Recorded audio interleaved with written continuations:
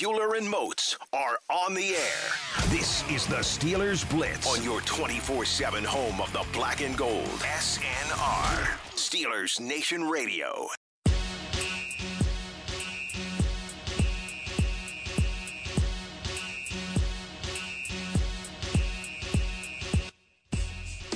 Well. High noon on a Thursday afternoon. That can only mean one thing. It's time to go inside the Electric Factory for the next 120 minutes here on your 24/7 home of the black and gold as we continue along with our settling these debates once and for all week. It's Embrace Debate Week. That's probably going to turn into next week as well, too, here on the program. He's Arthur Moats. I'm Wesley Euler. Between us, we've got 10 long... Well, I mean, if you want to count college football, I mean, we've got a decade of football experience between the two of us. We've got some legendary pond hockey playing. I mean, and one of us between the two of us are legendary West Virginia alums as well, who are season ticket holders. I thought you were going to go with the one of us looks like he's 16 years old and just thinks it's cool to not cut his hair. I mean, you got hair-free, carefree. Let it go, man. Let live. Yesterday, Moats, I produced Crowley from 4 to 7. And so before the show, him and I FaceTimed just to kind of, get on the same page, and here's what we want to do today, and you got this going on, and can we do that? And Crowley took one look at me and was like, oh, my goodness. And that's what he said. I got to give Crowley credit. He said, you don't look bad. He said, you just look like the high schooler who thinks it's cool to not cut his hair. Mama says she want me to cut it. I'm growing it out. It's like the first time in my life I think I ever have a doppelganger. Like, the guy from Stranger Things. Yeah. I think it's Steve is his name. And in the latest season, he's got his hair grown really long. You got to do it sometimes. And that's a visual for the people at home. And you know what else you got to do at home? You got to chime in on the Twitter.com here over the next 2 hours. You know where to find us. At Wesley Euler. At The Body 52.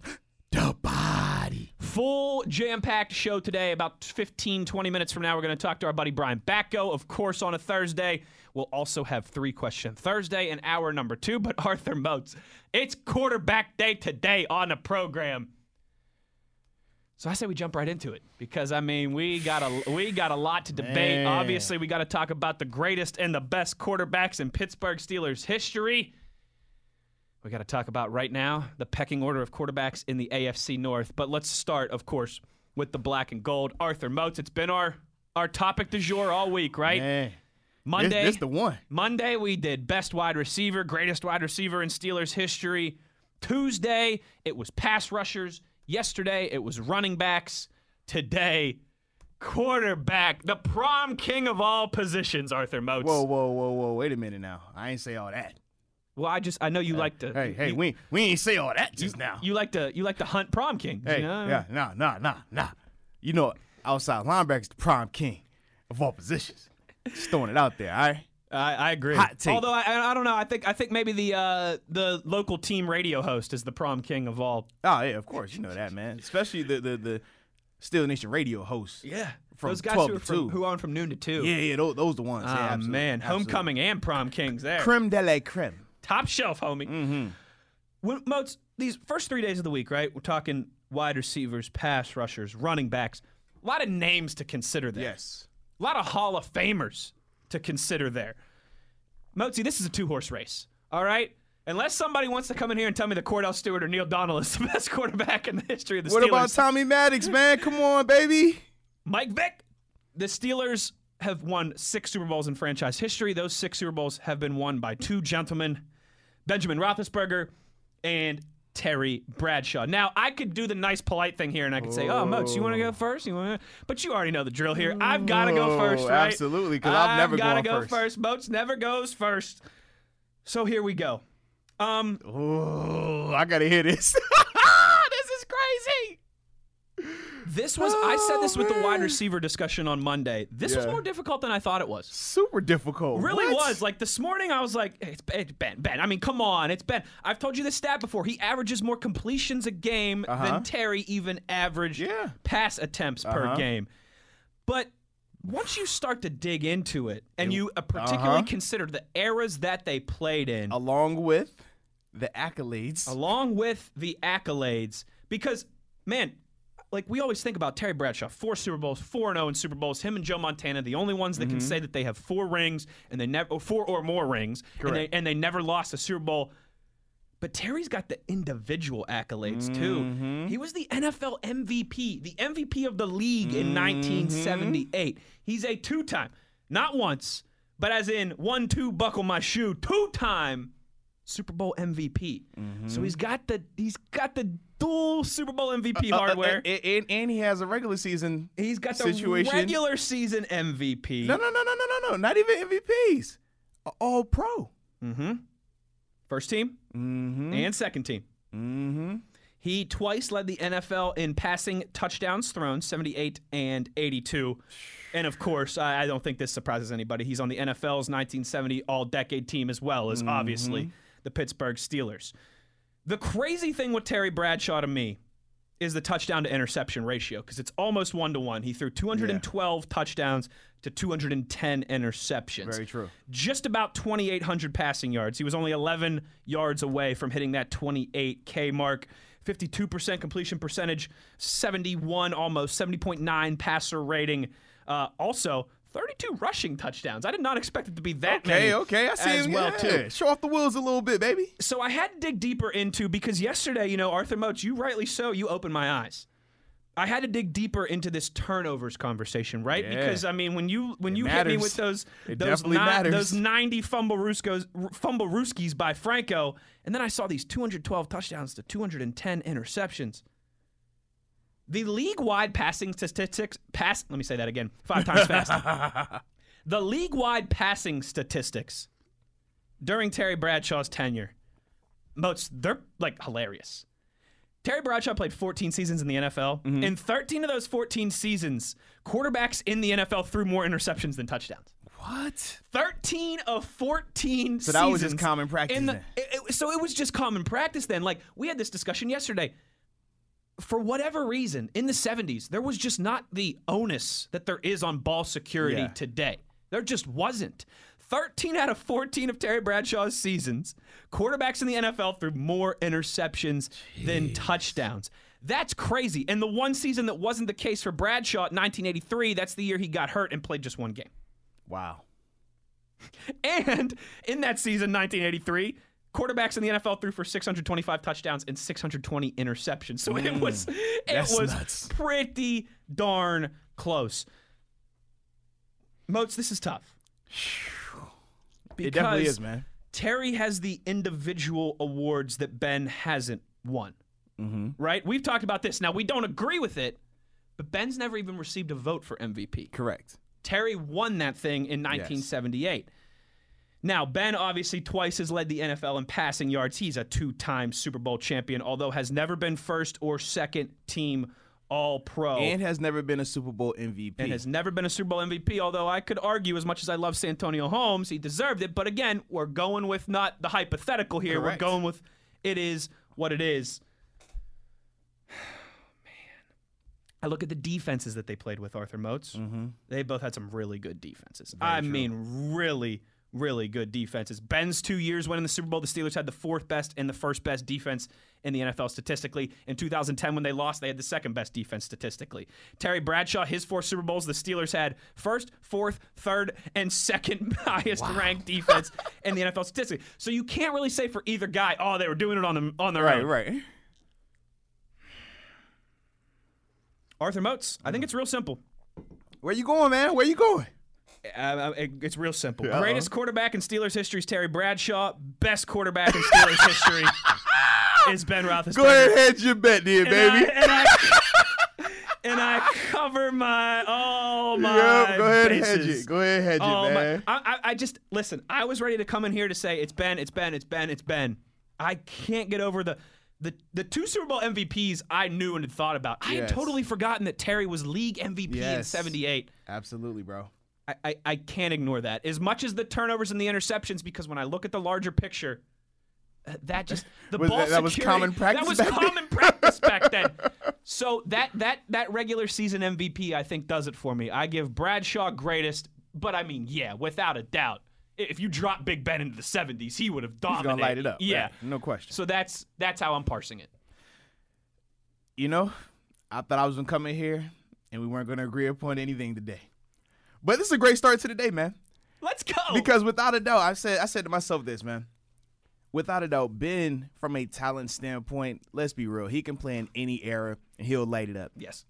But the thing that got me even more so, like you said, when you go down the list of awards and accolades, because, and this is what we talked about a little bit off the mic yesterday, I hate when we bring up Super Bowls because that is a team stat. That is a team award. No one person has ever won a Super Bowl by themselves. Correct. So why is it that we want to put that on this player versus that player? I don't. Now, if we're talking Super Bowl MVPs, that's an individual award, so we can focus on that. So that's why when I compare the two from a Super Bowl performance standpoint, I say, man, Bradshaw got 2 of those MVPs. That stands out a lot more. On a loaded team. Correct. Whereas when we could talk Ben, and you can debate the one, but he didn't get it anyways. But you can debate it. But the first one, it's not even a conversation. No. So for me, I'm like, man, so on the biggest game, the biggest stage, who performed at a higher level multiple times? Bradshaw did. When we talk about, go ahead. No, I was just going to say, Terry Bradshaw also is the only Super Bowl MVP quarterback that never threw an interception in the fourth quarter of the Super Bowl. Crazy. Yeah. And again, in an era where we've talked about defenses were elite. Yeah. There wasn't the onus on controlling the football like Absolutely. there is now. So then I take it to the regular season and I say, man, we always talk about how a league MVP is huge. Huge.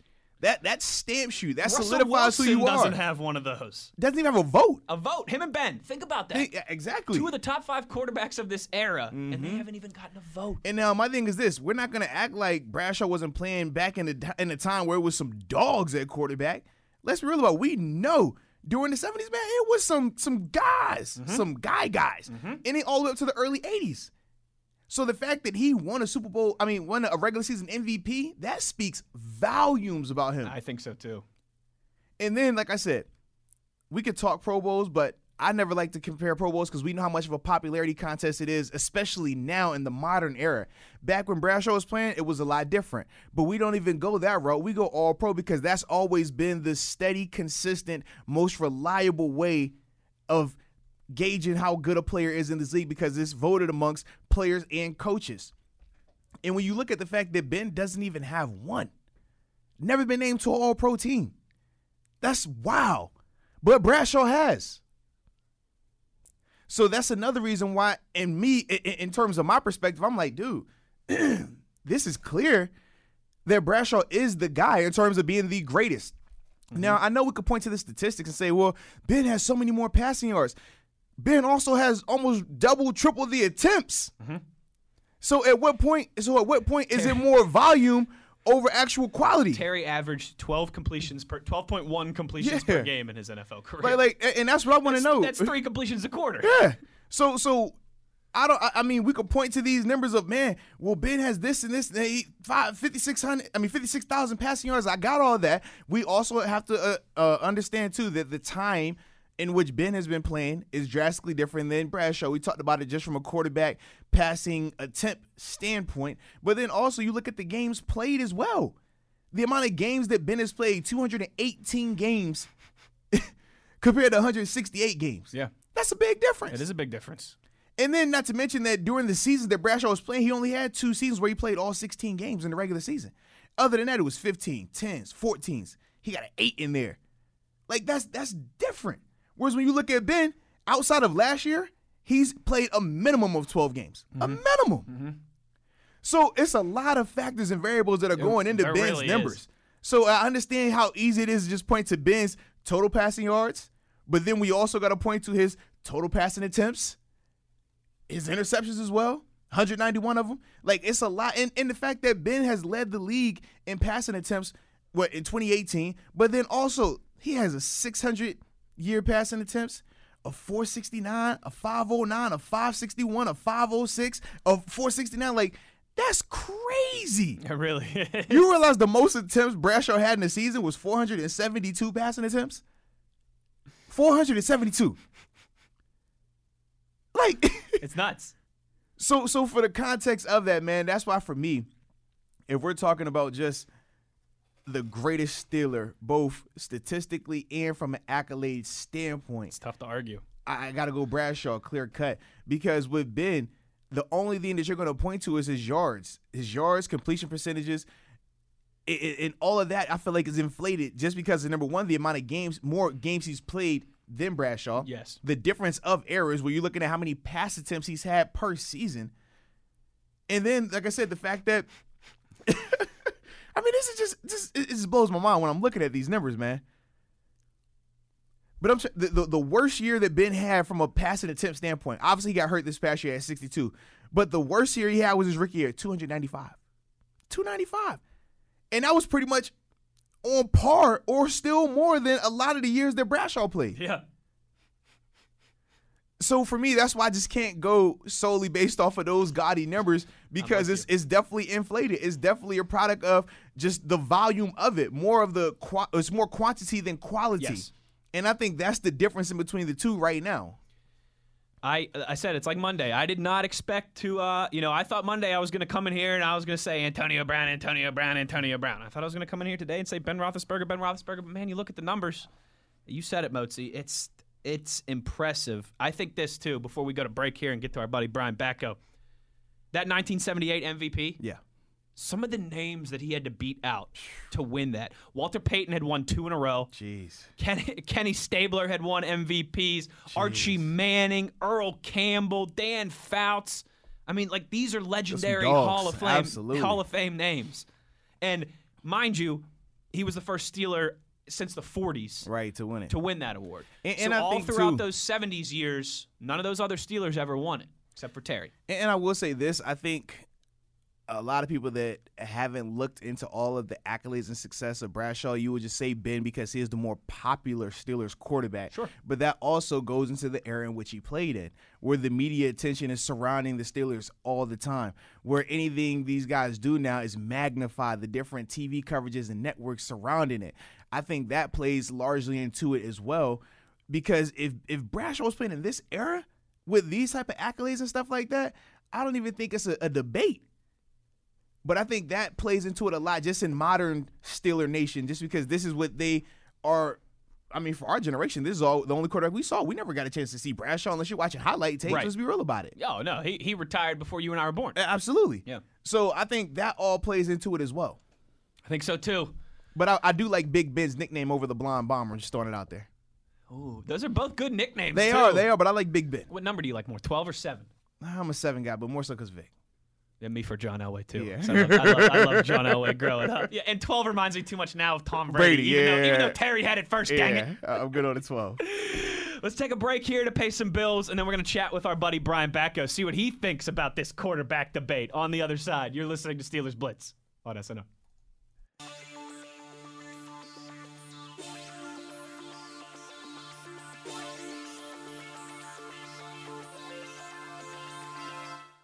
This is the Steelers Blitz with Wesley Euler and Arthur Moats on your 24/7 home of the black and gold, SNR. It wouldn't be a Thursday without going to the phone lines and talking to our buddy, our favorite Steelers beat reporter out there. I think that's safe to say, right, Moatsy? Yeah, he's our favorite. He's our favorite. Brian Batko, the Pittsburgh Post-Gazette. What's happening, Batman? How we doing? Good, man. It's another great week at the Batko house. We've got a big package in the mail today. The wife and I have a beach wedding to go to on vacation with our family in a couple weeks, and my Hawaiian shirt came in this morning, so I'm pretty pumped. And I like how you were very humble when describing the Batko estate, the Batko ranch. You know they got a pool, Moatsy. And it's bigger than Ye's. That's what I heard. Hey, it's just an above-ground pool. There's nothing too fancy about this over here. It's like an oversized bathtub. I like it. All right, buddy. So here's what we've been doing this week. We've kind of had a theme week, right? Where in this, I know you've been going through this too. We're all, it's like a gold rush, but instead of rushing for gold, we're all mining for content here on I wish there was more going on for me to join you guys and talk to you about. But I guess that's the beauty of the weekly Batco segment. It might be Steelers related, it might be football related, or it might just be nonsense. Who knows? We got to keep you on. We got to keep the audience on their toes, you know. So one of the things that Moats and I have been doing this week, right? We called it like Once and For All week, where we're settling a lot of these debates that Steelers fans have, amongst themselves at the bar, over holidays, when they're tailgating before games. So Monday, we did our wide receiver rankings in Steelers franchise history. Tuesday was pass rusher. Yesterday was running backs. Today is quarterbacks. A little bit shorter of a list, Mr. Batko. So who is it? Who is the creme de la creme signal caller in Steelers franchise history?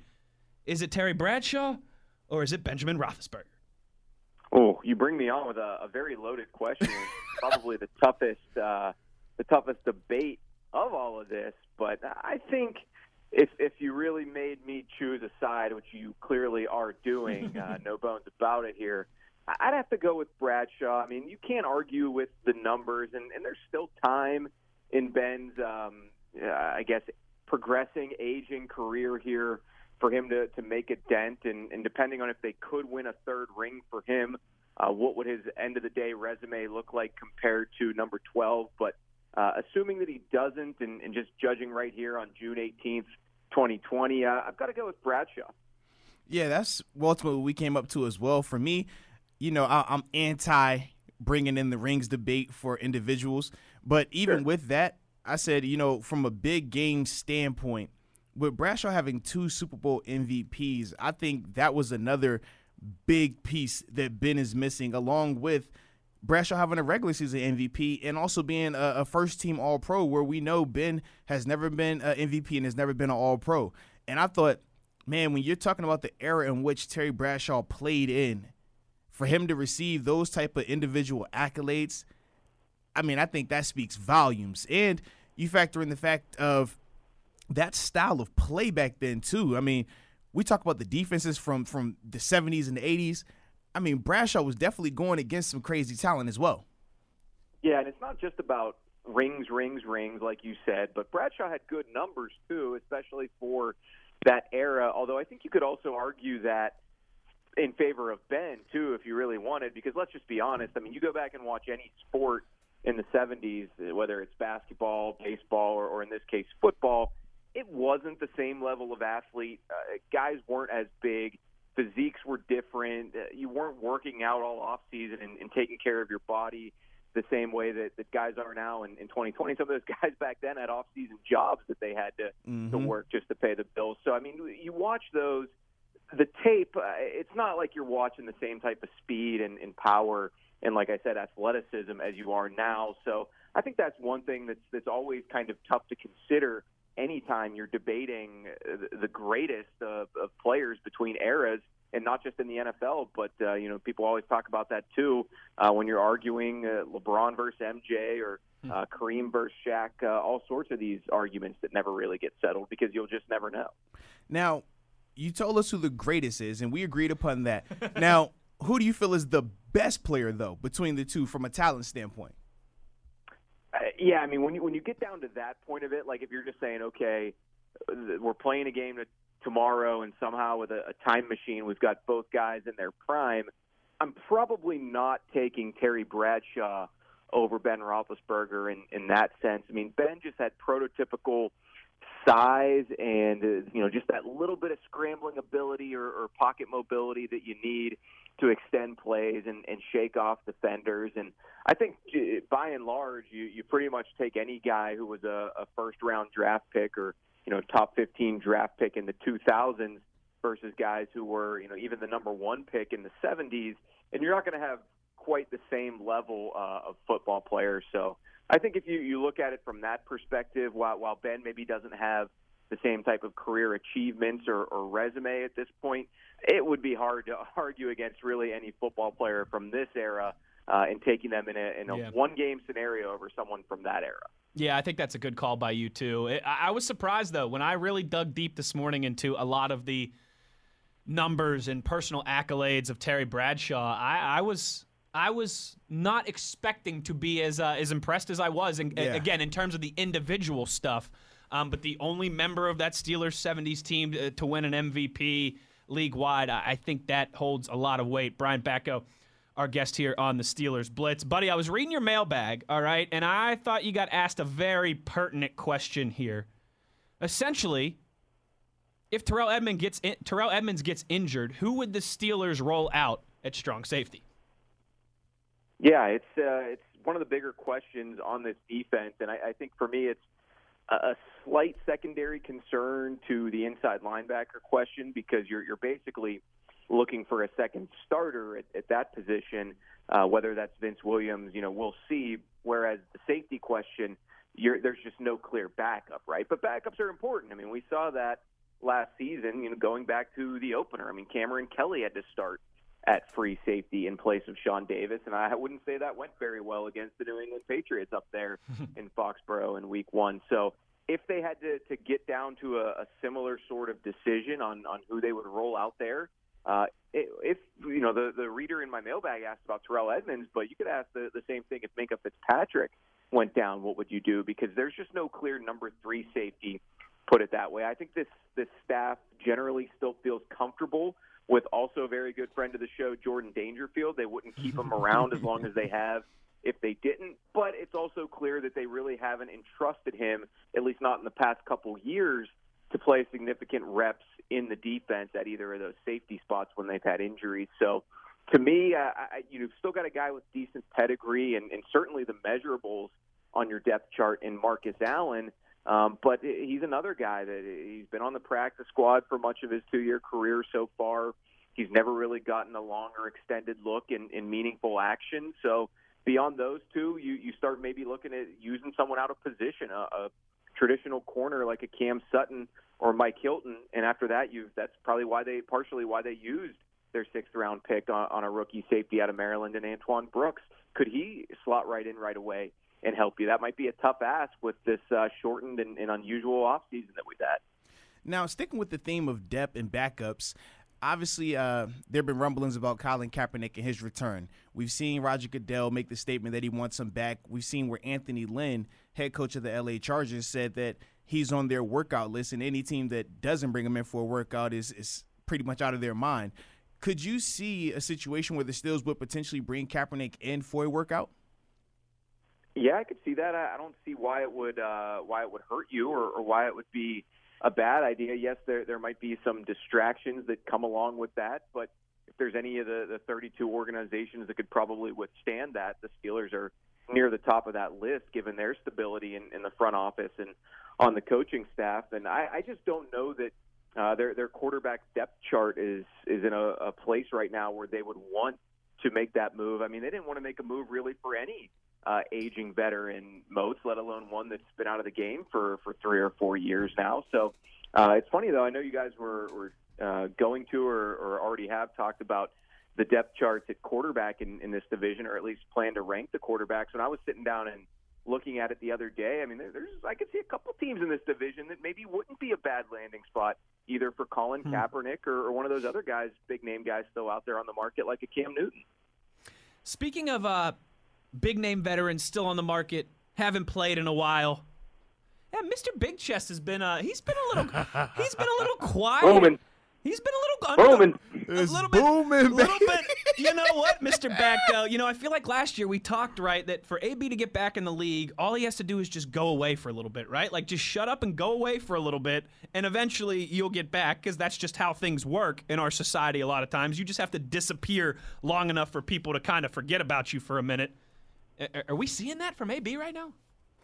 It seems that way, Wes. It seems that way, and I'm someone who I still keep up with AB's social media because there was a point, I guess late last year probably, where you clicked on one of his live videos or one of his stories. Hey. You didn't know what you were going to see. I mean, I could be reporting on something either very scandalous or something criminalistic, and fortunately for everyone, I think, especially Antonio, you haven't seen or heard or read much about that lately, and he's obviously still training. He's still posting his workout videos every day, so he hasn't gone zero dark 84 or anything like that, but he's doing exactly what he needs to do to even hold on to a sliver of hope that someone will give him a chance again. And I know there's debates. It's really good talk show radio fodder to argue who has a better chance of playing in the league again at this juncture, Antonio Brown or Colin Kaepernick, and I would still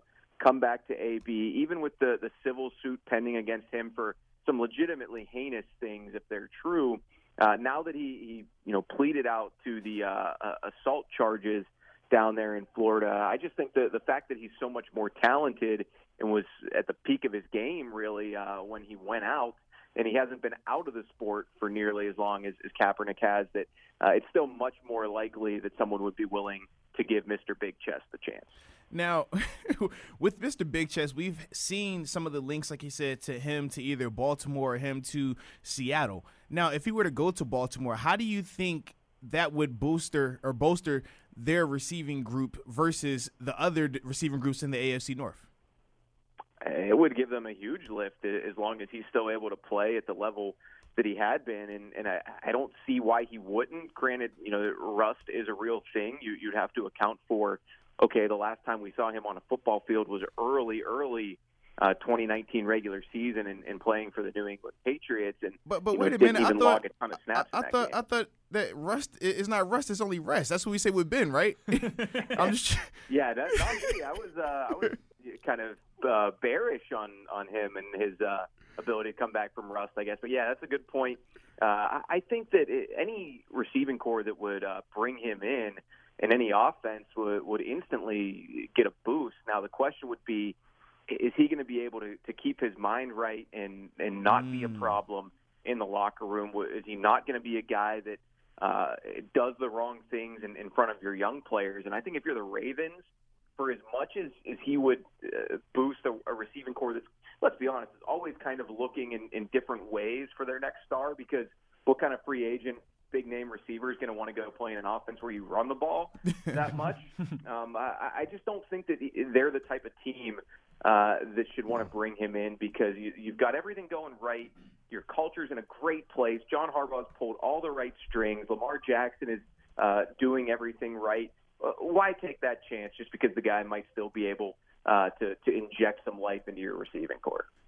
Brian Batko, our buddy from the Pittsburgh Post-Gazette, kind to lend us his information, his time, as always. All right, buddy, last one for you. Uh-oh. Moats, I'm going to do something here that I've never done before. I'm a little nervous. Oh, boy. It's because, again, Batko's he's such a good friend of the show. Yeah. He almost, he feels like one of us a lot of times when we have these discussions.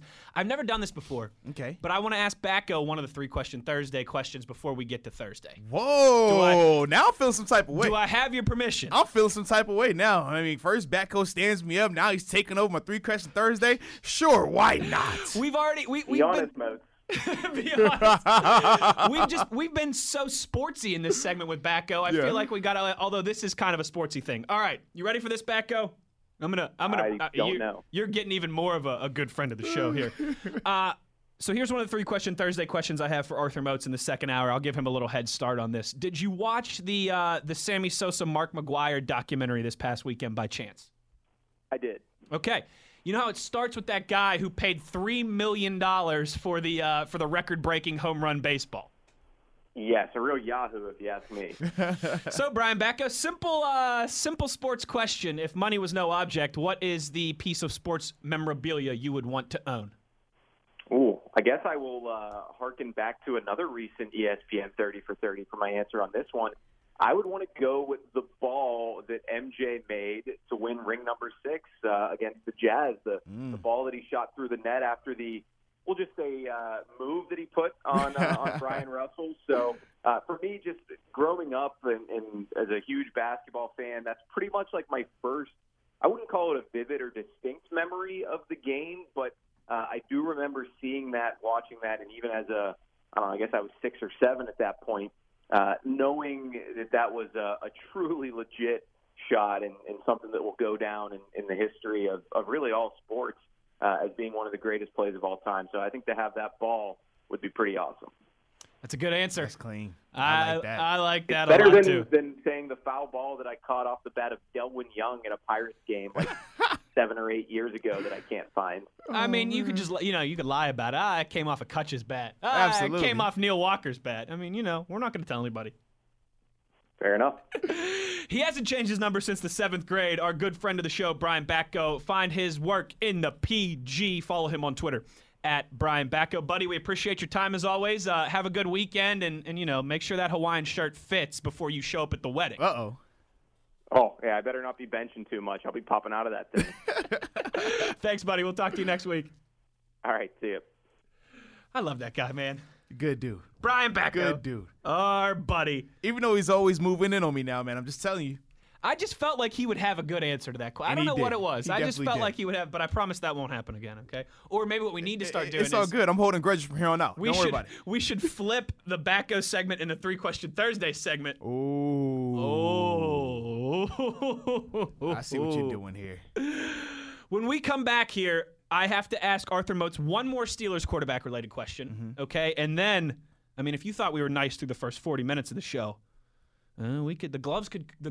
Wait, did the gloves go on or come off? I never know how to use that expression. You gotta take the gloves off so that I can start cutting you up. So you can, some real knuckle boxing. Absolutely.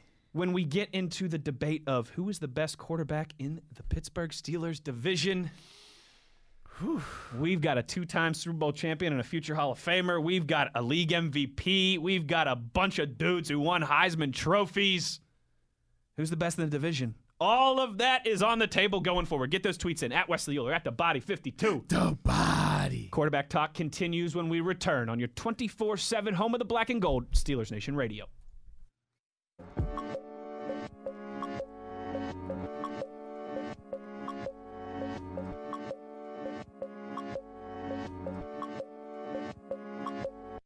This is the Steelers Blitz with Wesley Euler and Arthur Moats on your 24/7 home of the black and gold, SNR.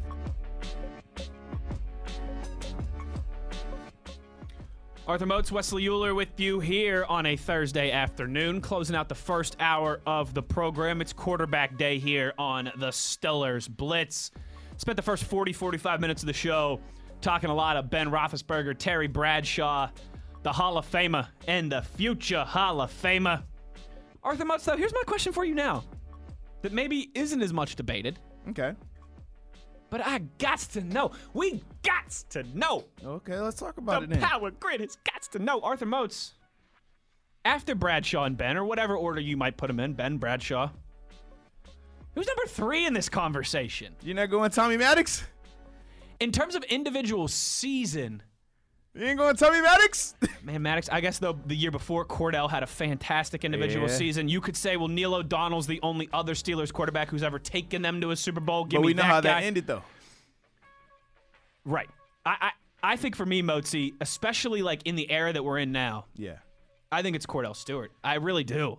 Well, I was going to say I'm a Cordell guy, actually. I mean, you could talk Bubby Brister, too, I guess, if you want. But you mentioned Tommy Maddox, who had a great year, and then some other success as well, too. Dude, could you imagine Cordell if he was coming out in today's NFL? Come on, bro. Yeah. Cordell was, they call him Slash. He was in that similar mode of a Lamar, all these athletic type guys who can run, can pass. He would fit perfect. So for me, man, but I was a Cordell guy, though. I remember watching him, and just his style of play was more similar to what I was accustomed to seeing. So for me, I definitely gravitated to him a lot more in that regard. And if you played with him on a video game, he was insane. Oh, NFL Blitz on the 64. Absolutely, bro. He was insane. Yeah. I think so, too. And maybe, again, I'm biased in this regard, I think, because of, again, the era that we're playing in now. It's a no-brainer for me in that discussion. If you're just talking about, if we're drafting teams Madden style of Steelers quarterbacks and Ben and Terry go 1 and 2, I'm taking Cordell. I'm taking Slash third for sure in this era, without a doubt. And, you look at his 2001 season, which was just insane. The team went 13-3. He had over 60% completion percentage, threw for over 3,100 yards, 14 touchdowns passing, and then he had, let's see here, on a grind as well, too, if I can get this page to load. It's not loading for me in time. Come on, man. You know how the internet works, baby. I know, right? Now it's sitting here at a stall for me. But some rushing touchdowns in there as well, too. That was the year, of course, they made the Pro Bowl in 2001. That was Cordell's Pro Bowl season with the Steelers. Yeah, Moats, I just look at some of the numbers. He threw for over 3,000 yards twice in his career. Yeah, hold on. You said in, 2001, right? Yeah, and then in 97, he threw for over 3,000. He had 5 rushing touchdowns. Okay, so the year 19 before that, total he had touchdowns. 7, though. Yeah. Had an 11-piece in 97. Can you see, so how many rushing touchdowns did he have in 97? In 97, he had 11. 11? Yeah. And 21 pass touchdowns. Jeez. Plus 3,000 yards, over 3,000 yards passing. Yeah, 476 rushing on the ground. The Steelers were 11-5 that year, so they had the team success as well too. Yeah, Dude, that's crazy. I think it's Cordell for me. I think it is. And on all of his years too as a Steelers, is all of his years as a Steelers starter, right? 5 seasons as a Steelers starter, only had 1 losing season. Yeah, he got it. 11-5, 7-9, 5-6 the only year is 99. Then after that, 7-4, and then 13-3, obviously in 01. So I guess yeah. But I mean, 2 double-digit win seasons. I think it's Cordell. I do. With all, and there's some, again, you could talk about Neil O'Donnell. Tommy Maddox had some flash in the pans. But what this really makes me think of, Motzi, is that, we better appreciate Ben while he's here. Yeah. I mean, think about how storied the Pittsburgh Steelers franchise is. I do like the fact in 99 he's listed as quarterback and flanker. I know. Because he used to run routes too. Yeah. That's the thing too. 9 catches that year. I was gonna say he probably had some receiving touchdowns. Dude. So listen, in 95 he had 14 receptions, 235 yards, 1 touchdown. 96 he had 17 receptions, 293 yards, 3 touchdowns. Then let's see, in 99 he had 9 catches, 113 yards and 1 touchdown. Dude, that's crazy. It's crazy. Yeah. And again, he played in an era where offensive coordinators just didn't really know what to do with guys like that yet. Cordell on an NFL team now could be electric. Electric. Threw for over 1,300 yards in his Pittsburgh Steelers career. 70 touchdowns, a 57% completion percentage. Yeah, Cordell for me has always been an interesting case because, again, just he was kind of one of the first ones of those quarterbacks that really just – he could play wide receiver. He could play quarterback. He was a good runner with the ball. He'd be very interesting in a modern offense, Motzi. Absolutely. Yeah. Cordell – and shout out to his punting. Yeah. That too. I'm looking right here. Is that where Ben learned how to punt? Bro, this is crazy. He has 6 punts for 212 yards, a 42-yard long, 35.3 yard average. This is funny. This is crazy. I love it. I love it.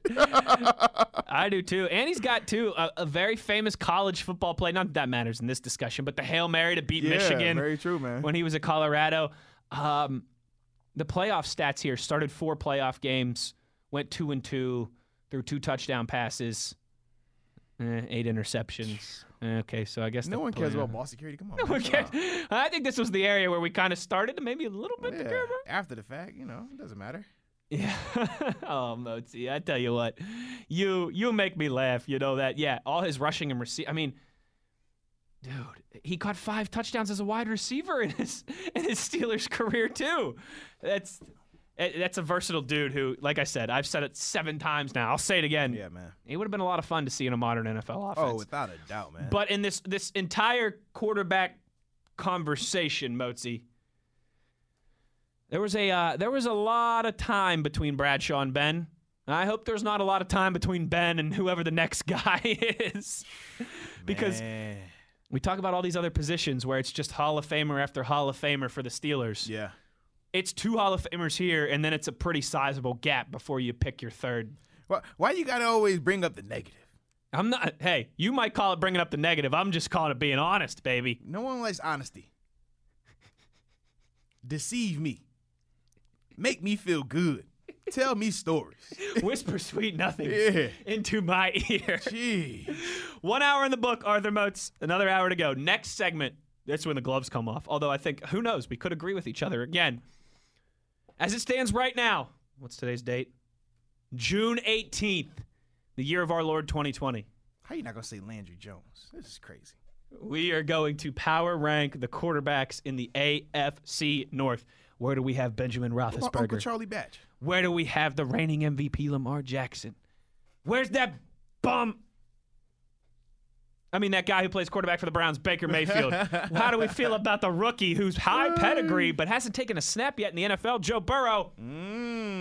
Questions become answers in just about 4 or 5 minutes here. 60 minutes in the books, 60 to go. Yins know the drill. Get those tweets in. At Wesley Euler, at The Body 52. The Body. Steelers Blitz on SNR. Euler and Moats are on the air. This is the Steelers Blitz on your 24/7 home of the black and gold. SNR. Steelers Nation Radio.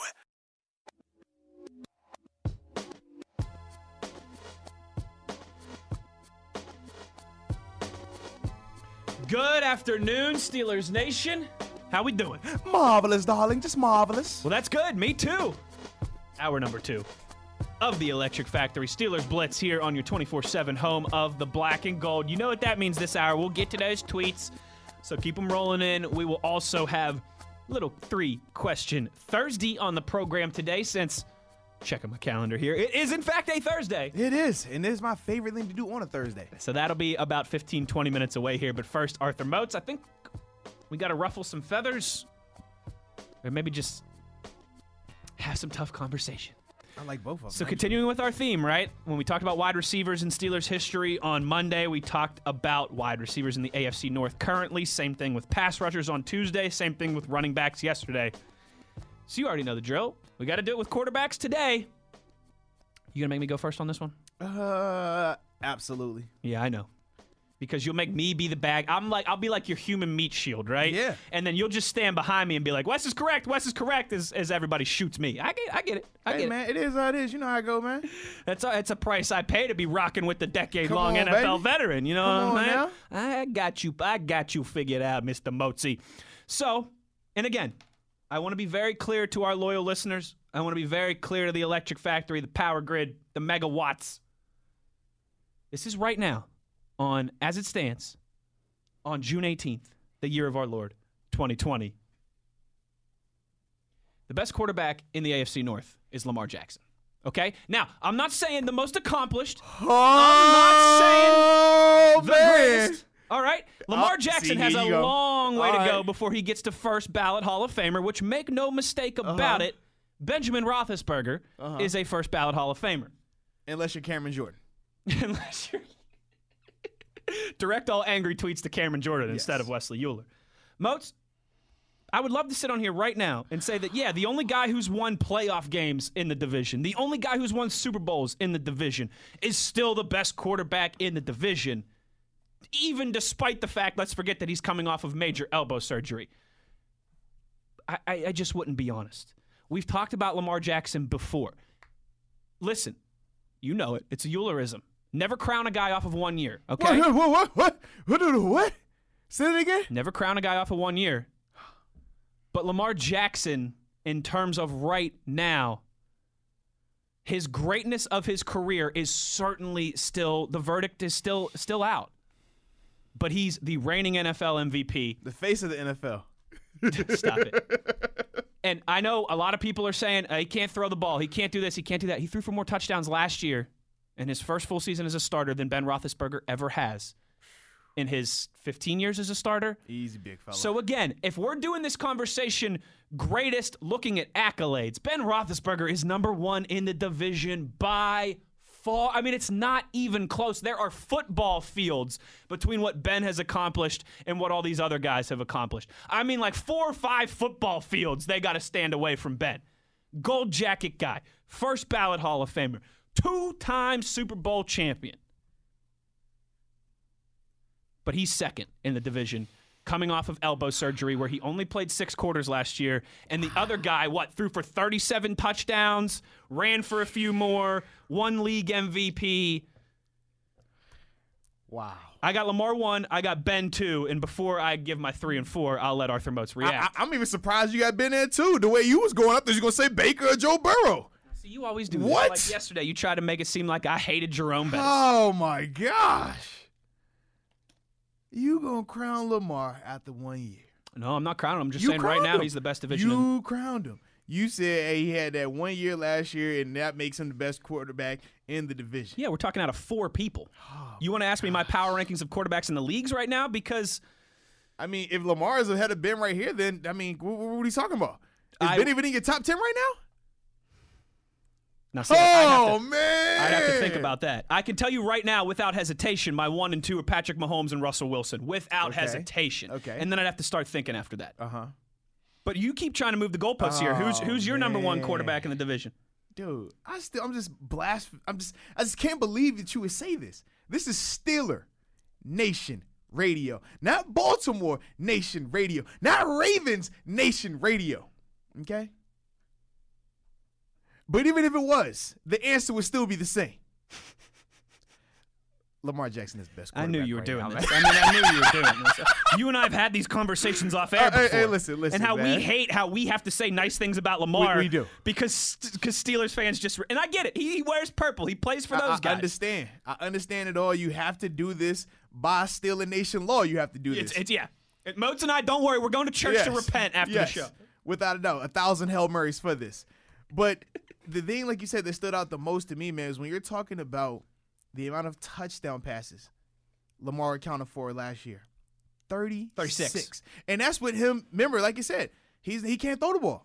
That's the knock on him. He only threw 6 interceptions. He can't throw the ball. And when we're talking about Ben's best year from a throwing touchdown standpoint was what?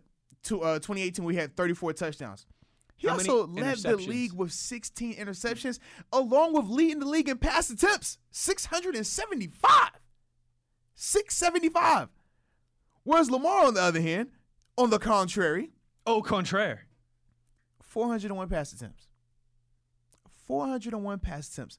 36 touchdown passes. Only 6 interceptions. I mean, you talk about efficiency. You talk about a guy that was lighting it up, but still taking care of the ball. I mean, that stands out. I mean, it's beautiful. Honestly, it is beautiful.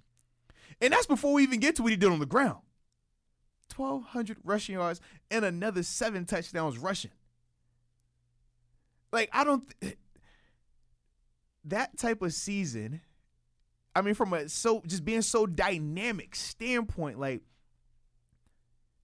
we're talking about a guy who rushed for 1,000, rushed for 1,200 yards, and still threw 36 touchdown passes and only 6 interceptions. I'm glad you're saying it. I mean, because it means more coming from you than it does from me. Because, like, for me, that is just as impressive, or it's in the same vein as Mahomes' 50-plus touchdown passes. Same type of concept because of how tough it is to do. We talked about how great Mike Vick was and how in his prime some of the things he did. He never did that. Not once did he did that. Cam Newton never did that. Not once did he do that. That's special. And it was only his second year. Young Aaron Rodgers never did that. Never. Dude, we can go down the list. That was the first time in history we've ever seen anything like that. 36 pass touchdowns, 6 interceptions. Again, that's not even accounting for the rushing touchdowns.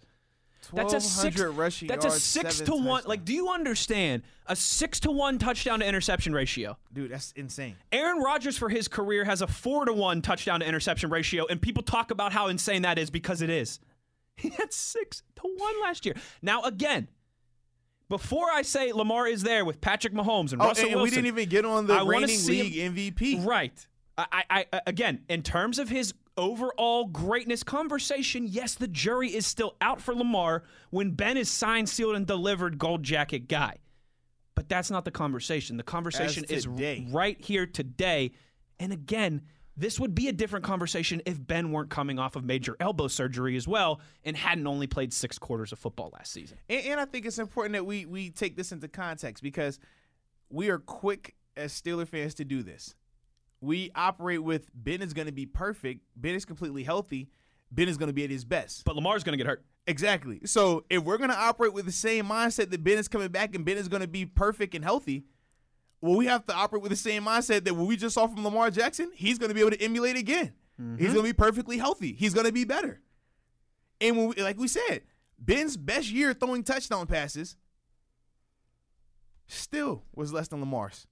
And then on top of Ben's best year, when he had, 34 touchdown passes, he still led the league with 16 interceptions. The injury thing is the one thing that really peeves me in these conversations. If you want to tell me Lamar's got to do it in the postseason, Lamar's got to do it again next year, I am right there with you. But don't tell me, oh, he's going to get hurt one day when you look at the numbers. 2015, 16, 17. At Louisville, he started every single game, never got hurt. 2018, he came in for the last 7 games of the year for Joe Flacco, and then he didn't play last year in the finale against the Steelers, so 15 games. he has never picked up a significant injury. And I also said this the other week when we were talking about this, Moats. He probably will at some point in his career because that's what happens to quarterbacks. Absolutely. Happened to Manning, happened to Brady, happened to Roethlisberger, happened to Rodgers, happened to Cam Newton, happened to Drew Brees. I mean, we talked about Bradshaw. Happened to Bradshaw. Every quarterback gets hurt. So if he does get hurt, I told you, we're going to do that whole thing and act like it's not like every quarterback in the NFL doesn't get hurt at some point. Exactly, man. Ooh, we got it off our chest. That was easier than I thought. And I think most of our listeners will pick up what we're putting down.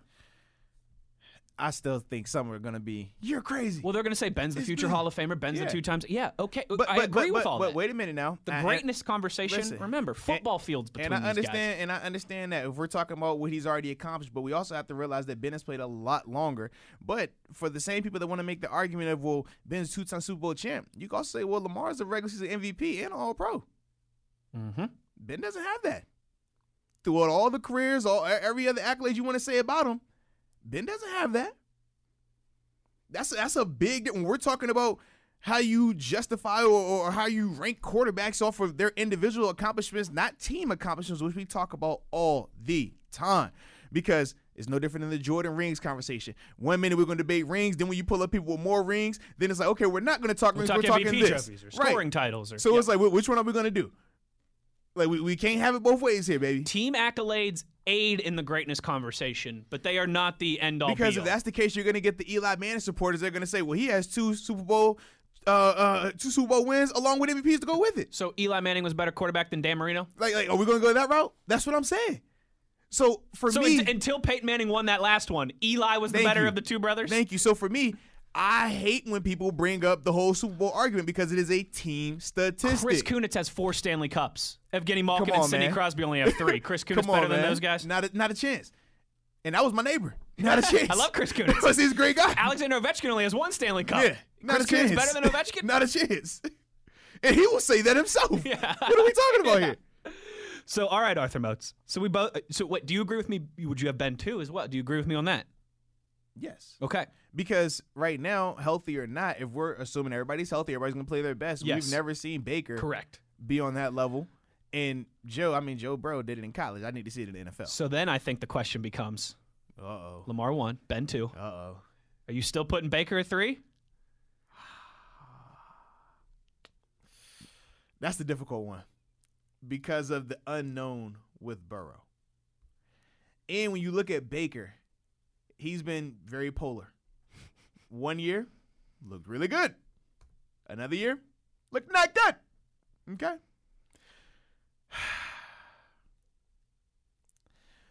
I don't know, man. That's a tough one, though, honestly. Because he still has a ton of interceptions, Let me state it to you this way. If I'm playing an NFL game on Sunday, 3 days from now, and I need to win, I'd rather have Baker at quarterback than Joe Burrow. Yes. If I'm starting my franchise, give me Burrow right Yes, now. Because without a doubt. I've seen enough of Baker that can he be a franchise serviceable quarterback? Absolutely, he can be. Sure.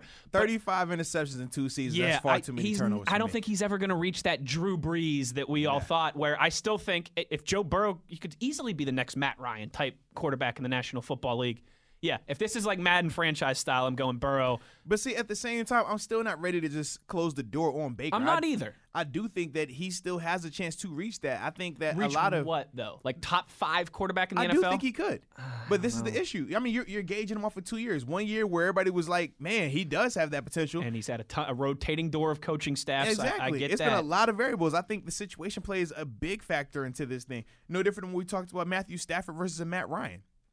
Could you imagine if Jared Goff and Baker Mayfield switched organizations? Like, for me, Baker is a far and away better talent than Jared Goff. If Jared Goff was in Cleveland, I don't think that he does any of the numbers even close to what we've seen from Baker right now. So that's why, for me, I'm not ready to just close the door on Baker. Honestly, I know he plays in Cleveland. I know the personality and some of his antics aren't the most appealing and things like that. But I do understand how tough it is when you're having that constant turnover, when you're having that constant, man, who's the coach? What's the scheme? Who's this? What's that?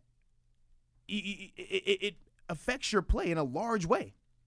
So that's why ultimately for me, I'm still holding out to believe that, hey, I think this guy has talent. I think he can make certain throws. And I think the biggest thing he's going to have to work on is just the decision-making element of it, the turnovers he has to cut down on. But we also talked about last year where some of those turnovers, they were hitting receivers in the chest. Yeah. We saw that. You look at the 49ers game, hits the guy in the chest on the goal line, and he drops it, turns to an interception. He had numerous plays like that. So and that's why I say it's always important that when we're reading statistics, we don't just solely base it on that because the numbers do lie at times.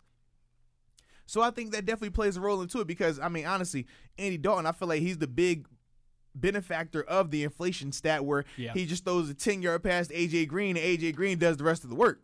And then you look at the game, you're like, man, he had 300 passing yards, 2 touchdowns. This guy was balling. Like, but he never threw the ball 9 yards no, past the line of scrimmage. You know what I mean? He wasn't at all. Yeah. So for me, that's always in the back of my mind when I'm thinking about, Baker Mayfield and his numbers right now. All right, Moats, we got some angry tweets. Keep them coming. Oh, yeah. At Wesley Euler, at the Body 52. Keep those angry tweets coming. About 20 minutes from now, we'll tell you why you're wrong and why we're right. All right? Because I got Moatsy on my side. And unless any of you played in the NFL, you don't have the veteran on your side. But before we do that, before we get to the angry tweets, we will have a little 3-question Thursday. Gotta have the angry tweets, man. Just hope, even if you're too nice, even if you disagree with us, I hope everyone's enjoying the banter and the camaraderie on the show today. It's been a fun one so far. Yeah, thus far so good. Let's keep it going with a little 3-question Thursday on the other side, shall we? This is Steelers Blitz on SNR.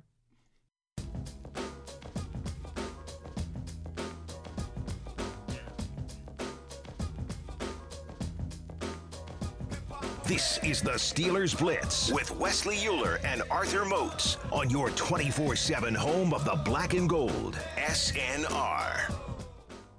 A little 3-question Thursday. Let's get right into it because we got to save some time for your angry tweets to wrap up the show. Yins already know the drill. 3-pack of questions for Arthur Moats. Some sportsy, some not sportsy. Let's get into it. We'll start with the one that I already laid out in the first hour to Brian Backo in honor of this dude who paid $3 million for Mark McGwire's record-breaking Hall of Fame baseball. Arthur Moats, what's the piece of sports, or maybe, you could give me 2 if it's hard to decide, piece of sports memorabilia you would want the most?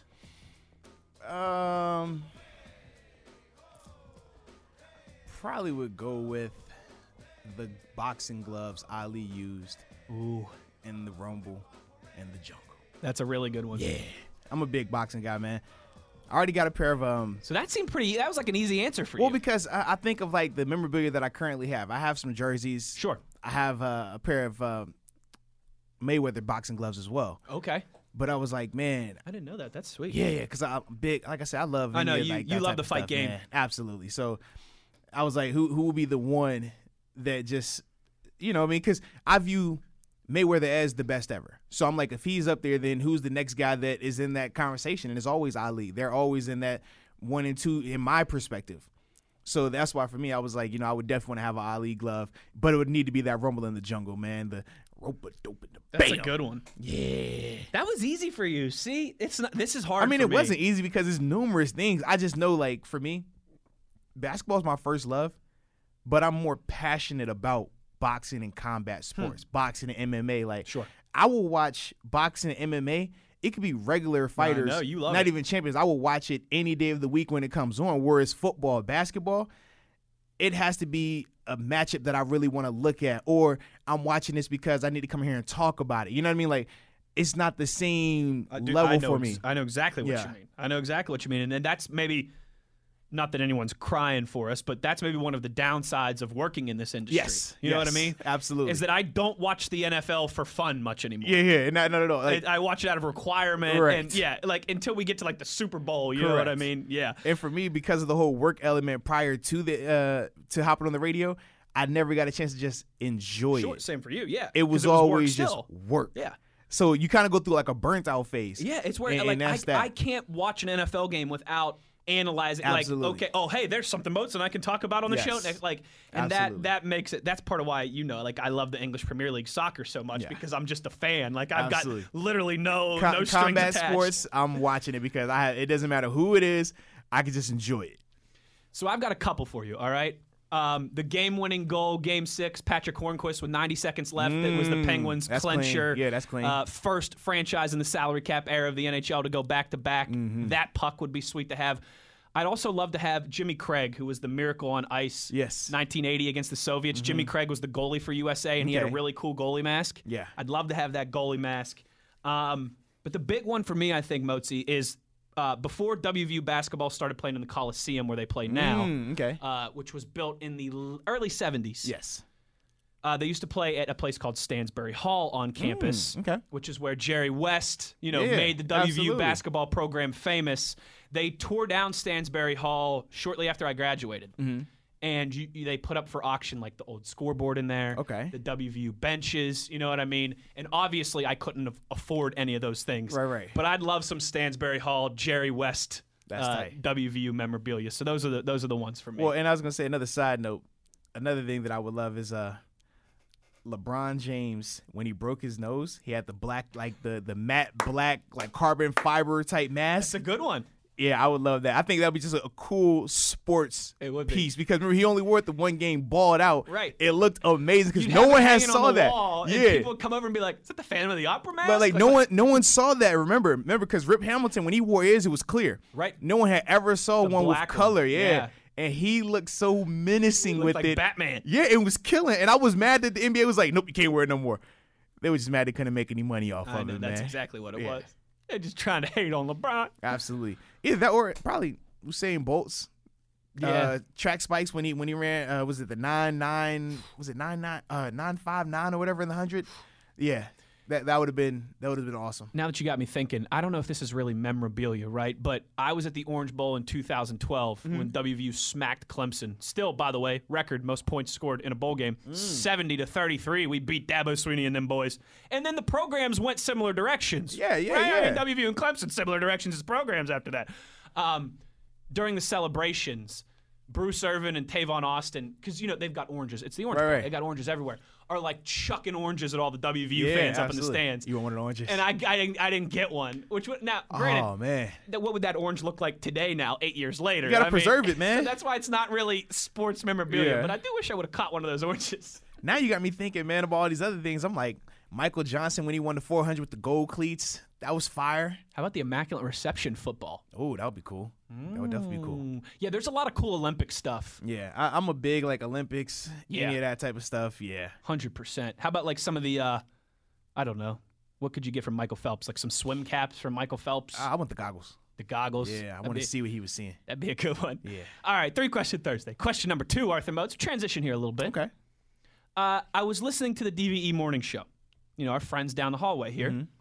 And they were having a debate of the one classic song, like one overplayed rock and roll song that you never get tired of.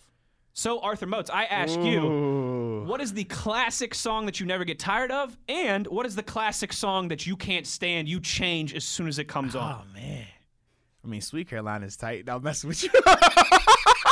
Don't sing Sweet Carolina around the WVU fans. That's all you need to know. Just don't sing it around the WVU fans. Oh man, but trying to think the one classical song that classic rock song that comes on that I'm gonna bump anyways. Probably Dead or Alive. Bon Oh, that's a Jovi. good one. Anytime it comes on, I'm That's just a like, really good one. it doesn't matter where I'm at. I could be driving. Yeah. What is it? Oh, my back. I want it. Yeah, that does it for me. Anytime it comes on, I'm going. Yep. And then do you have one that a song that comes on and you're like, next, Yeah. skip, change the channel? Let me think. Classical rock.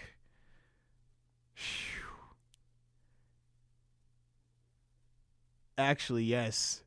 For those about the rock, we salute You don't like that song? You know why? I'm going to tell you why. Because it's the Philadelphia Eagles entrance song. No. Oh, okay. The New England Patriots, anytime they're kicking off, they play that song. Because they shoot the cannons Yes. with the cannons. And I've heard that song far too many times in my lifetime between playing for the Bills and the Steelers, that anytime it comes on, it takes me back to that. And I used to get excited when it first came on because I love the song. It was a dope song. I love that song. But I heard it so many But now times. you've ruined it for me. Absolutely. I was hearing it so many times, and then it automatically just takes me back to the Patriots. And I was like, I hate the song now. So, yeah. Why'd you have to tell me that? Yes, dude. Because that was our entrance song in high school It's a hockey. dope song. I used to think it was so tough. Yeah. Oh, that's stand up and be counted for what you are about to receive. Yeah. I saw them. I think I've told That's you this tough. story before. I saw AC/DC in Fargo, North Dakota in 2015. Wow. Fargo. Yeah, we were on a trip with the hockey team I was working for. You know, I don't even like Fargo, man. They keep beating my boys, and man. AC/DC wasn't at the Fargo Dome. I've Yeah, been there for an absolutely, AC/DC concert. man. Moats, they opened with that song, and when they hit those cannons, it was. I mean, it's tough. my eardrums were like blowing out. It's a tough song, like without a doubt. But I literally heard it way too that's much, all it and takes. it always goes back to. I mean, like you said, Sweet Caroline. It's a dope song. I hate but, it. But for you, you're For like, me, I nah, hate it. I don't like it. Hey, Pitt fans ruined it for me. absolutely, man. And I don't really like the Boston Red Sox either, and that's their song too. So Yeah. two of the teams that I don't like have adopted that song. Yeah, so that could be my one that I can't stand, Arthur Moats, but I thought that might have been too easy. So I got another one for you. Hotel California by the Eagles. Whoa. And what? I love the Eagles. Whoa. I love the Eagles. I've seen them in concert I too. love that song. Joe Walsh is one of my favorite guitar players of all time. Jeez. I've just heard that song is on the radio every single That day. song is awesome, though. Yeah, I think it was at one point.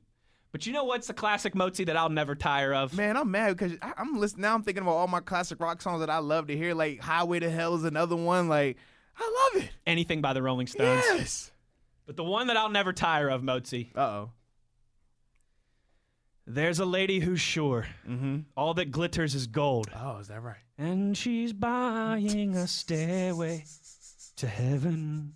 Listen, if I'm in the car and that song's on, I better have 8 minutes because I'm not getting out of the car before that song's over.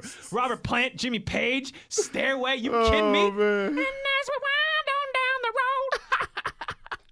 That's it for me, Mozi. That was a great era of music, It man. really It was a great era of music.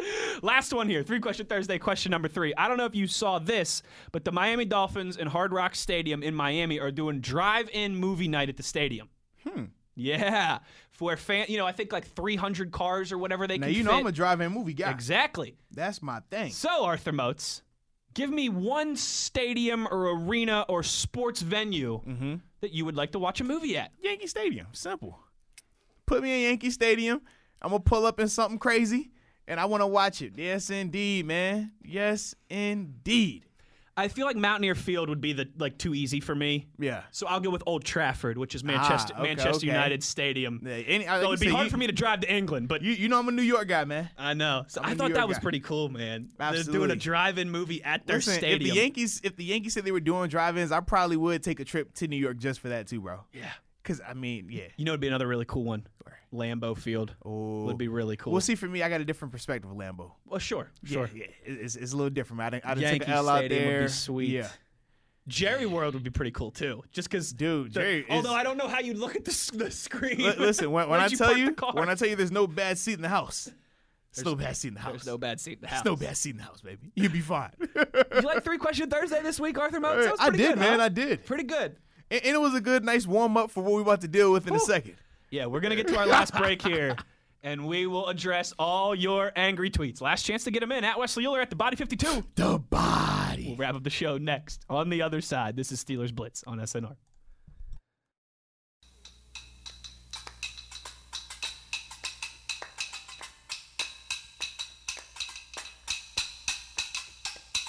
My grandma and your grandma were sitting by the fire. My grandma told your grandma, I'm gonna set your flag on fire. You're talking about head now. This is the Steelers Blitz with Wesley Euler and Arthur Moats on your 24/7 home of the black and gold, SNR.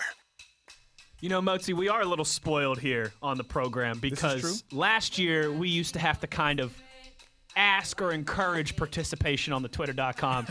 Now you guys be blowing us up so much, I'm afraid we can't get to everything. So let's not waste any time and get right into the reaction on Twitter here. Gregory, this is a Moats question right here. You sure? Be honest. Uh-oh, here we go. And he gives no qualifiers. He just says, be honest. Mike Tyson or Conor McGregor? I don't know what he means, and who do you like more? Who's the better You know fight? what? No. But you take it however you want. I'm a Mike Tyson guy. Those are my two favorite I'm fighters definitely a Mike ever. Tyson guy. More so because of his style. Just, ferocious. The all black trunks, the black shoes, no socks, like just mean. But then at the same time, you talk about Conor and his electric rise. so fast. What he was able to accomplish, becoming the first champ in 2 divisions Just how simultaneously. polarizing he was. And the way he was doing it, I mean, calling some of his shots, what he did to Jose Aldo. I mean, like, that type of stuff to me, that's why he's one of the greatest MMA guys. And I know people will make the argument, well, he's never defended his belt and things like that. What he was doing and what he brought to the sport, I mean, he made UFC a global conglomerate, realistically, man. Yeah.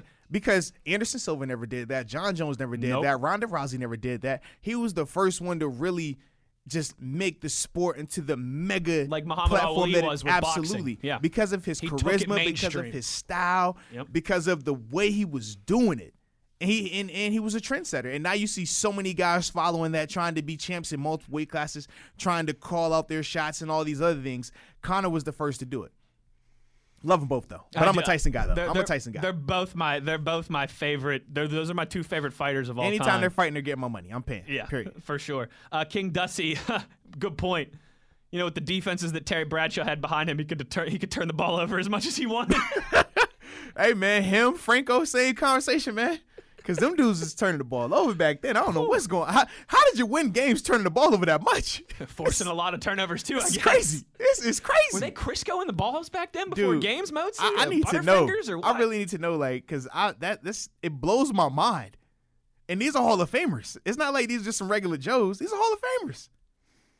Richard's saying it's number 12, Terry Bradshaw, 4 Super Bowls in 6 years. Come on, Talk baby. about it. Talk about it. Now, TC brings some interesting points here. He's Okay, saying here we go. Big Ben because Bradshaw didn't win the starting job until his 5th season in the league. Mm-hmm. If you compare Bradshaw's interceptions to others in his era, like Staubach and Greasy, etc., he was more inaccurate and had more turnovers. Mm-hmm. And then he says Ben could throw for 6,000 yards and 50 touchdowns and still not be MVP because the media hates him. Interesting. I guess I'll have to look at that. I'll have to compare Bradshaw's interception and turnover numbers to some of those other guys. But like I said, that stat, 13 out of 14 years that Bradshaw was in the league, the quarterbacks threw more interceptions than touchdowns. That's... Ball security, again, was not at a premium. It was definitely not. Don Juan, what do you guys think? ESPN just named AB the Steelers' best player of the decade.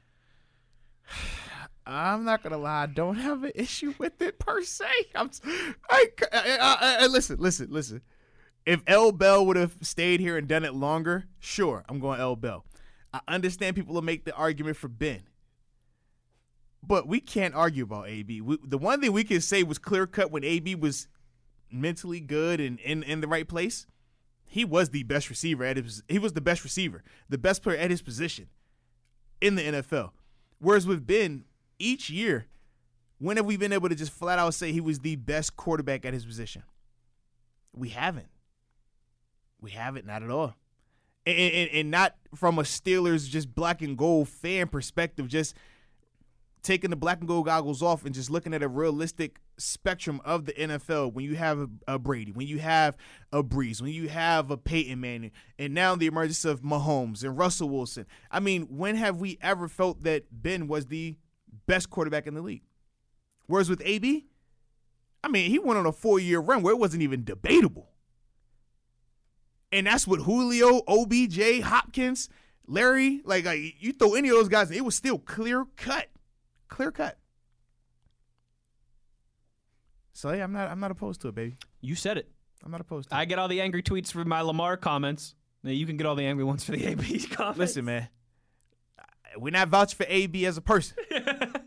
We're vouching for AB as a talent. Between those white lines. Between those white lines, that's one of the best players I've ever seen in my life. You and me both. And I've seen a lot of great players, Hall of Famers. Seen them all.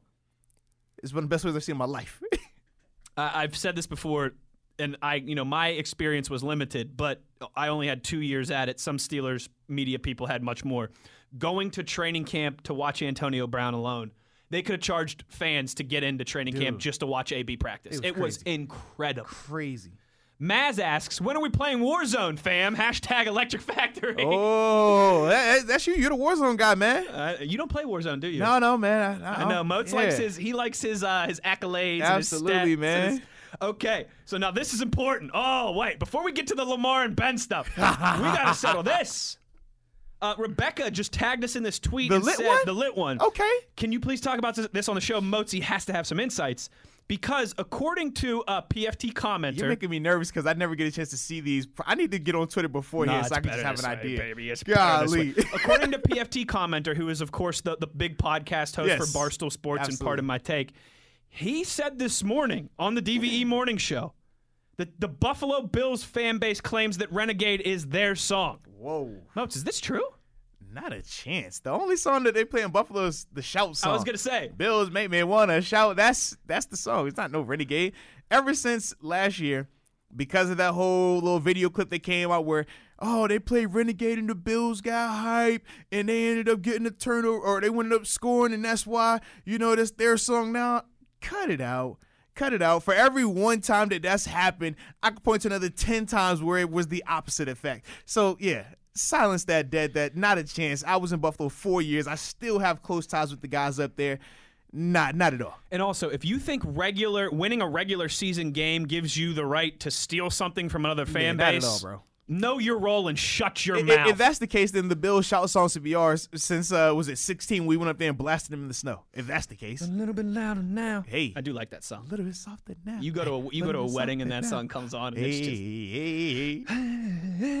Hey, man, stop, man. They gonna kick back to I Steel know, Nation, they're man. gonna- Cut it out, man.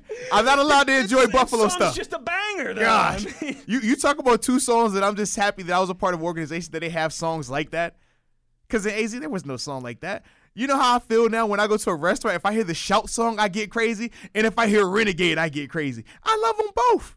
When you're a part of organizations that they have a legit song. That's all you can ask for. Like, and that's why the fan bases were so awesome, too, because they know when that song comes on, and you can tell if you're around a Bills person or if you're around a Steelers person, when certain songs come on, they're going to sing it. They're going to go crazy because it takes you back to that place that you want to be in the stadium, big-time game, winning, big plays. It just gets you in that vibe every time that song comes on, man. I love it. I do. It was Motzi. It was one of the things that blew my mind the most those 3 years that I worked in Philadelphia. They don't have like a song that they get hyped to like most cities do with their Yeah. sports teams. It's weird.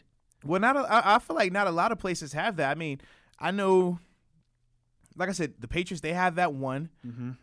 But I'm trying to think. Maybe it's more of like a playing-wise- college fan base. It is. Virginia Tech gets That's what hyped it to is. enter Sandman. Yes. WVU has Country Roads. Pitt, even though it's not theirs, plays Sweet Caroline. Maybe that's what it is. Yeah, but- Penn State has the Zombie Nation. It's definitely that, though. It's the college atmosphere because not all NFL teams have a college vibe. true. It's the- Whereas you when get you a lot talk of the about business. Buffalo, you talk about Pittsburgh, you talk about New England, that's college vibes. The towns, the way they're built, and how the fan base is around it. The wine and cheese crowd hasn't taken over Yes, their game correct. day atmosphere yet. Absolutely. Yeah.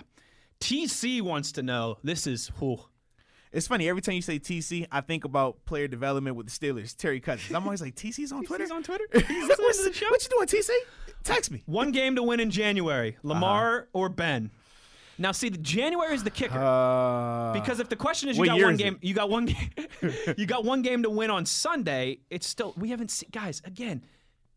Like the one thing that I don't think we're talking major elbow surgery. So if you're asking me week one, give me Lamar. If it is in January, yeah, there's a good chance that if Ben plays a whole healthy season and I see it, give me Ben. But I need to.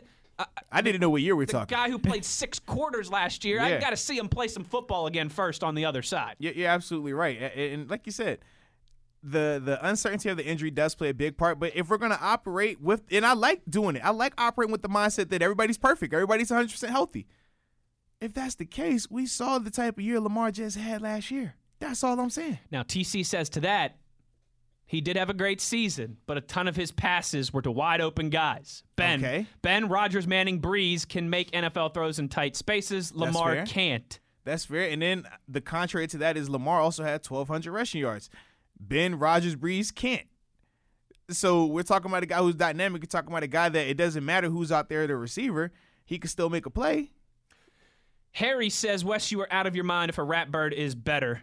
Thank you. Than I'm Big with you. Ben. Can't be a rat bird better than Ben. Well, what if the decade-long NFL veteran says so? That's different. Harry. That was accident. Huh? Somebody spiked my tea. Also, I mean, are we really going to say that in the history? I mean, I know you say a rat bird is better than Big Ben, but we could apply that logic to every position ever. Yes, correct. Steelers are always better than Ravens. So, right, I mean, Yep. Yep. Larry Foote was better than Ray Lewis. Yep. Debo better than Suggs. Yep. Well, at least that one's a fair debate. At least that one's a fair debate. I'm there with it. Yep. Give me Hamp over Gusa. Yep. I'm there with it. Absolutely. You're funny. I like you. Shazier over Mosley. Yep. I like you. That's where I'm at with it. Jeff says until Lamar proves he is better career-wise and regardless of Ben coming off a surgery, Ben should still be considered number one. But you just hit on it. It's not career-wise. It's right now, it's June 18th, 2020. And it's hard to say career-wise when you're talking about one guy who's only started a year and a half. It's not even. Remember, I said at the top of the hour, if we're talking career-wise, there are football fields length between Ben and these other guys. Football fields length. We're talking as it sits June 18th in your Lord 2020. Yeah. The year of your Lord 2020. That's the difference. As it sits today. Not 10 years ago. Not 2 years ago. Just today. That's all. Rebecca says good emotes for shutting this heinous rumor down. And she liked my know your role and shut your mouth. Absolutely. Yeah. No one's ever commandeered a tradition from another fan base for a regular season win. Yeah, I don't want to hear that. I don't want to hear that. Miss me with all of that. But I do have to just put this in there for my Bills fans.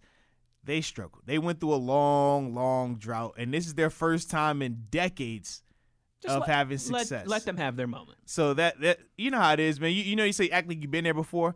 A lot of them haven't. Yeah, Moats. If like seriously, a lot of them haven't. Football has some crazy success. You're gonna tell me to act like I've been there before? You see what I mean? Like so, it's different, man. Yes. It's different. If the Pittsburgh Pirates win a World Series, you're going to be telling Pirates fans to act like they've been there before? Listen, year one of me, Vince, Shazier winning a division and how we celebrated in that locker room was totally different the third time we did it.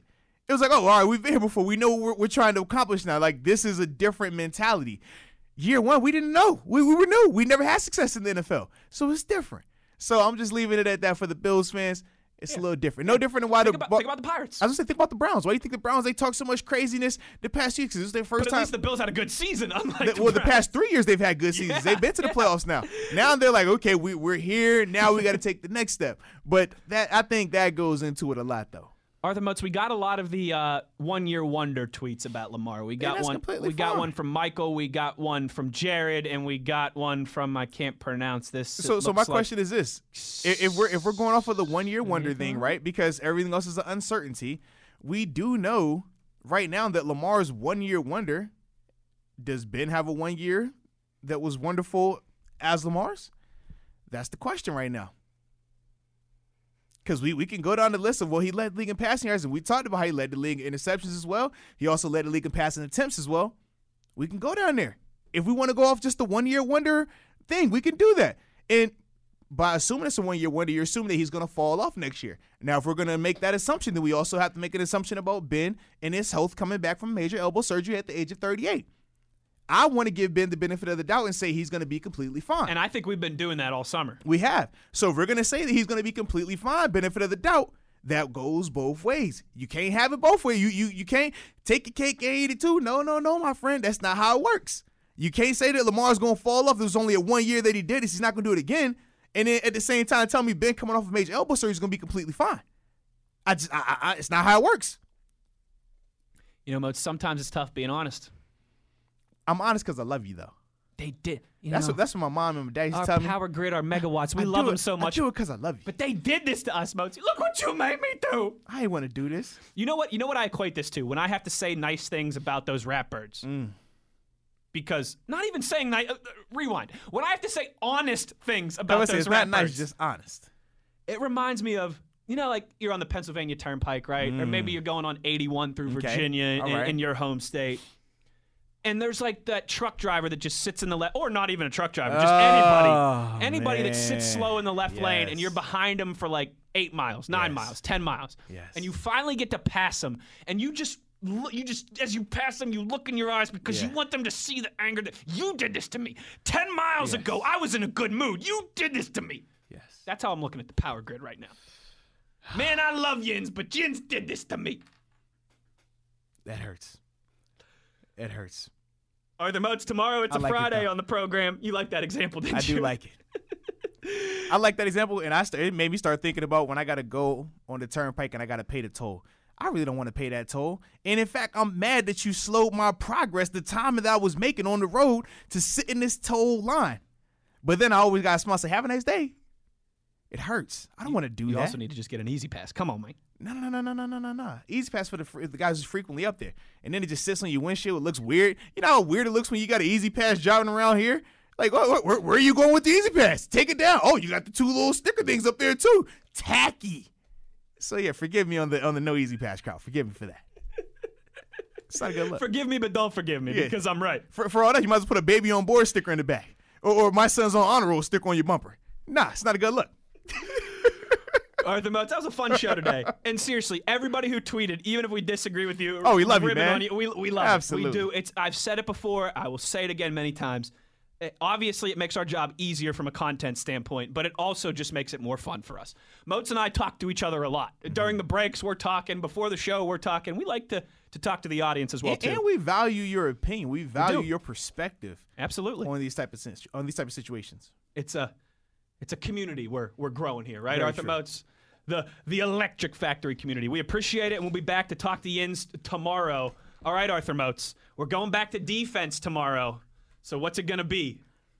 From the defensive expert himself. Pass rushers are off the board.